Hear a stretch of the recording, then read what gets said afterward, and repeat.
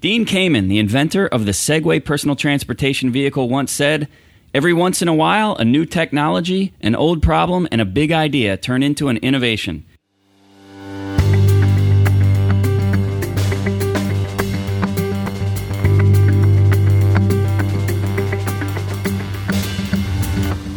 Today on the University of Maryland Upper Chesapeake Hero podcast, we will discuss the final preparations for the implementation of the innovative electronic medical record system called Epic. Good afternoon. I'm Colin Ward, Vice President of Population Health, and I'm pleased to be joined by Dr. Fareen Barreto, the Chief Medical Officer, and Dr. Mohammed Jokadar, the Chief Medical Information Officer for University of Maryland Upper Chesapeake Health. Gentlemen, thanks for joining me. Thanks for having us. Thank you. Dr. Jokadar, let's begin with you. You've really been deep down in this process over the last probably more than a year, I would guess, at this point. So deploying a medical record system, it's a challenge, it's complex, just for its scale and its complexity. How much has Upper Chesapeake really partnered with University of Maryland Medical System to try and make this an easy process? Thanks, Colin. To be exact, it's been actually 15 months since we started the journey. Feels like 12. Yes, it does. Yes, it does. So it's been a journey, to say the least. We've been able to partner with our IT folks down at university, and we've had many interactions with them, clinical leaders, IT support, and all the staff, including also some of the providers that had, like Dr. Abraham from emergency room and Dr. Osler from anesthesia. So there has been a lot of work that went into this, and we're counting on this paying off and go live. These are folks who have been through this many times before. And that's correct. So the benefit that we're actually getting from this partnership, University of Maryland have done this implementation at many of other hospitals within UMS before. The most recent was Shore and Charles Regional end of 2018. All right, Dr. Barreto, you have gone through many different training modules over the last couple of weeks here. So clinically speaking, what benefit do you think the providers and the patients will reap from this new system? Well, let's start with the providers. I went through several training sessions. I think I've seen everything from smiles to laughter to tears. You got a little bit of everything. Change is always hard, and when you're going through a whole new electronic medical record, it has been a huge lift, and I have been very appreciative of Dr. Jokadar's leadership. There is a net gain, which I'm very, very pleased to see come closer every single day. First is for the patients. Imagine your most complex patient, like a congestive heart failure patient. They have work that was done in outpatient facilities. They have work that was done in imaging. They have admissions that were done in previous years. Catheterizations, going on and on. Those studies, that load of work will now be coordinated in a way that really hasn't been seen before. And I'm very excited to see how our patients are going to benefit, how that will improve our efficiency, decrease redundant testing. I think this is a real net gain to our patients.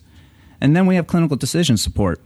Everything from helping the emergency department begin to categorize acute patients that require hospitalization to those that actually can be discharged is going to be an incredible gain for our physicians.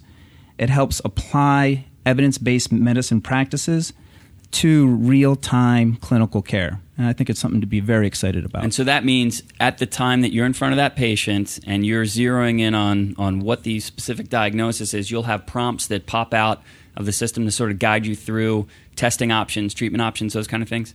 I would say one of the examples I would like to give is actually chest pain patients, where we would be able to categorize those chest pain patients with the HEART score, an evidence-based clinical tool that will pop up as you finish your documentation and give you the score and tell you this is a low acuity or moderate or high risk patient, and provide you guidance on whether or not that patient actually needs hospitalization and concurrent risk for an adverse cardiac event.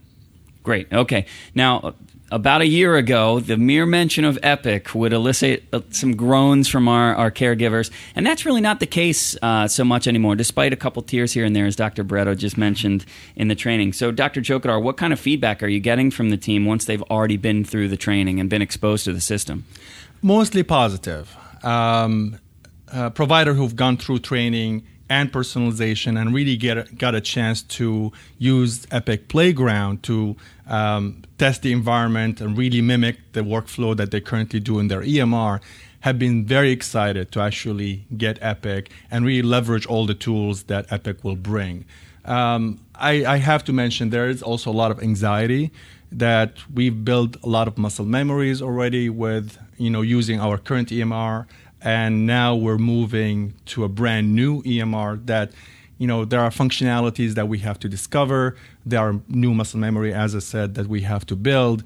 So I don't want to sugarcoat it. The transition will be hard, but we're doing everything we can to actually provide that support to our providers. And there is one bit of benefit is that we have people that are working in our organization now that have previously been Epic users and have been exposed to the system. So it's not like everybody is coming in from ground zero. And that is correct. Okay. So there's been a lot of readiness activities, dress rehearsals, sometimes they're referred to over the past few weeks. So any advice you would give our caregivers to be focused on in the remaining few weeks before go live? So I mentioned Playground, and really I cannot highlight that enough, that access to Playground. And tell us what is Playground. So Playground is a test environment of Epic that has the same set of patients that providers have used during their training, where they can go in there and try to mimic any task they currently do in EMR. So on the inpatient side, what I've been telling providers, if you just put an order for a particular medication or a complex procedure, try to take a few minutes to go to Epic Playground and try to replicate that work. So come go live, you're not really surprised or trying to figure out how am I going to do that in Epic.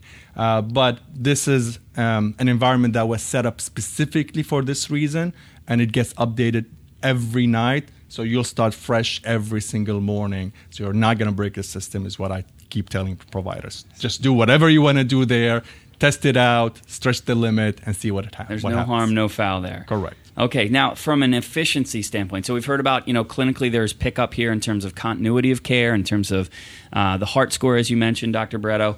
From an efficiency standpoint, are there components of an Epic go live, an Epic system deployment that will really help our teams be more efficient in picking up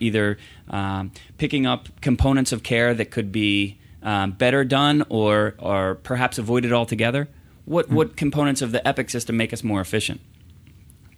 So I'll start, and I think Dr. Jogadar will follow up with a few things. But I think the first thing is to understand that, of course, there'll be some inherent, slowing down from the OR to the ambulatory services and outpatient practices. But once everybody starts picking up the muscle memory, everybody starts learning their way around the electronic medical record, you start getting back to baseline. I think where we actually start to see some of these efficiencies is when you are using those skills from personalization labs. It's when we actually start using the data that we find within Epic, specifically being able to mine our own patient data so that we can improve on ordering, bringing in certain patients. I think we'll both be able to improve on efficiency and quality of care based on the tools that we have within Epic. To add to that, I couldn't agree more. But to also add to that, right now we look for information several other ways. We try to get records from outpatient, providers. We try to get records from other AMS facilities. All that loss of efficiency for our providers trying to have the full picture for our patients will be at their fingertips. In addition to that, CRISP will be integrated right within Epic. Right now, we hear from a lot of providers that I keep forgetting my password. I can't maintain several logins. Now, CRISP is the State Health Information Exchange that has data from other hospitals. That is correct. Thanks for clarifying. So that will be embedded right within Epic, so providers don't have to go outside Epic to find that information. And one of the byproducts of us migrating into Epic is the implementation of a single sign-on with Tap and Go using our badges. So another complaint that we usually hear from providers is, as I'm moving from one computer to the other, I keep having to log in and log out. Yeah, yep. Now this is all going to be saved with just a tap of a badge that will get you right within Epic. So this is that sort of frictionless idea that Amazon has made famous here. Absolutely. Okay. Now, Dr. Jokadar, I want you to take us behind the scenes here a little bit, because you've been, really well-versed in this over the last 15 months. But probably not many people know that we have been sending information from our current EMR systems to Epic charts for going back a couple of years. So what has that process been like, and what kind of benefit will that bring to our patients and caregivers? Excellent question. Thank you. Thank yes. you. Thank you. And I keep getting that question almost on a daily basis. What's going to happen to the data that we put together in our previous EMRs? I'll speak about the inpatient process for now. So we are currently on Meditech platform, and for the last 4 years, we've been feeding all reports and dictations from providers, so history and physicals, discharge summaries, consultations from Meditech to Epic. So that's all going to be available to our providers right away as we go live in Epic. For labs, we've been feeding lab data for the last 2 years as well. And usually that by itself is plenty from a clinician perspective. On the outpatient side, we're also leveraging what we call a CCD, extracting problem list, medication list, allergies from our next-gen platform that will be readily available for our providers as they turn on the system and start seeing their very first patient in Epic. And that data is important. You need to look at the historical information for patients to see if they're improving or not. So to just flip a switch and not be able to view that data, maybe not so helpful for clinicians. That is correct. Okay. So let me ask you both then. What has surprised you? We're closer and closer, and sometimes, it's there's excitement, as kids do on Christmas Eve. They're very excited for what's under the tree the next day. So what surprised you as we get closer to that go-live date about how the organization has come together, how the system has come together for Upper Chesapeake? Well, I think I'm going to bring up one moment when we had a demo with the orthopedic group. And these guys are high volume, require high efficiency. And during the demo, you started seeing the light bulbs go off, one after another. And they started to say, you know what, we really can do this, and we can get it done, and we can maintain the efficiency and the quality of care that they expect.